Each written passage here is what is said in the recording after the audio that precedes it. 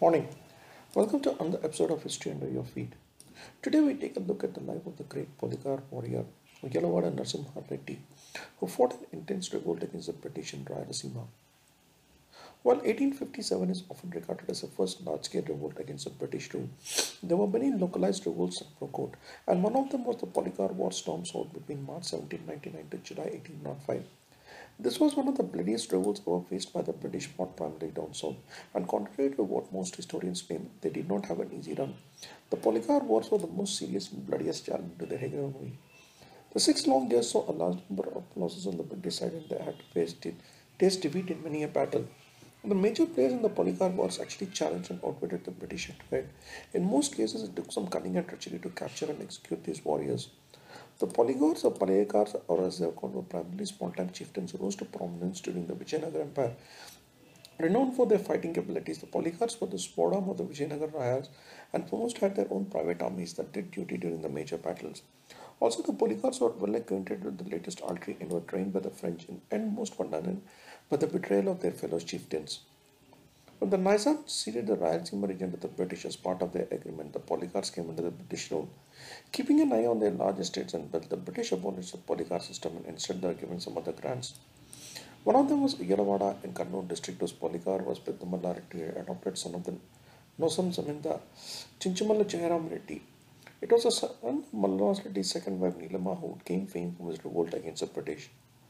Uyalawada Narasimha Reddy, born in Rupanakudi and grew up in Uyalawada, had around 66 villages under his control in Bellary, Kadapa, Anantapur, Kannur districts, and was a patron of arts and literature.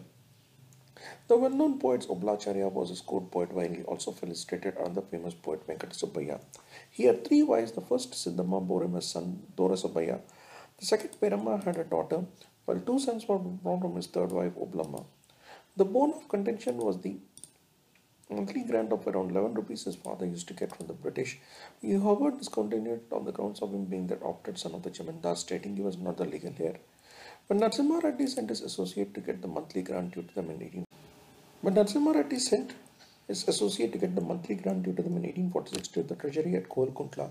The local Tahsildar asked him to rudely go away. When his associate conveyed the news of the Tahsildar's rude behavior, a furious Narasimha Reddy decided to revolt against the British. The British had already seized his ancestral property in 1800 in lieu of which they had offered the monthly grant. He was joined by other Poligars whose ancestral properties were seized by the British in a similar manner. The Chamindars of Vanaparthi, Munugala, Penagunda, Salam Khan of Hyderabad, Papa Khan of Kurnool, and many other Boya Chenchu tribes in the Nalamala Hills joined hands with them in his revolt against the British.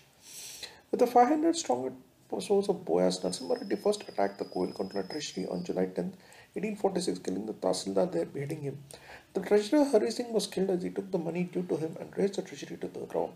The British, sensing danger, cracked down hard. After capturing and torturing Narasimha Reddy's associates Gosai Venkana and Opanna, the British were able to find proof of involvement in the attack on the treasury and sent a unit under Captain Knott and Watson to capture him. However, Narasimha Reddy defeated the army, forcing Knott and Watson to retreat, following which the British announced a reward of 1,000 rupees to whoever could capture him. Once again, in a pitched battle in the Nalamala fortress at Gitalur on July 23rd, Narasimha Reddy once again attacked the British in a daring midnight raid, forcing them to retreat. For quite some time, he harassed the British through a series of guerrilla attacks as they were unable to capture him. The British captured Narasimha Reddy's family and imprisoned them at Kadapa. As he came there to free them, the collector of Kadapa, Chirin Cochrane, came to know he was the Jagannatha temple at Persumala, the Nalamala hills, and surrounded the area with his army. The British bribed Narasimha Reddy's cook to mix toddy in his meal, making him intoxicated while his gun was disassembled. The inebriated Narasimha Reddy was captured on October 6, 1846 and brought to Koilkuntla along with 900 of his associates. While around 400 had left free, 273 were freed on bail and 100 were put in prison, while some were exiled to the Andamans. After a long trial, Narasimha Reddy was accused of waging war against the government as well as looting and murder. Around February 22, 1847 at 7 am, Yelawada Narasimha Reddy was publicly hanged at Zureti. His head was put on display at the Koilkuntla fort as a warning to the public against revolting. And another son of Bharat gave up his life for the cause of freedom. Naman.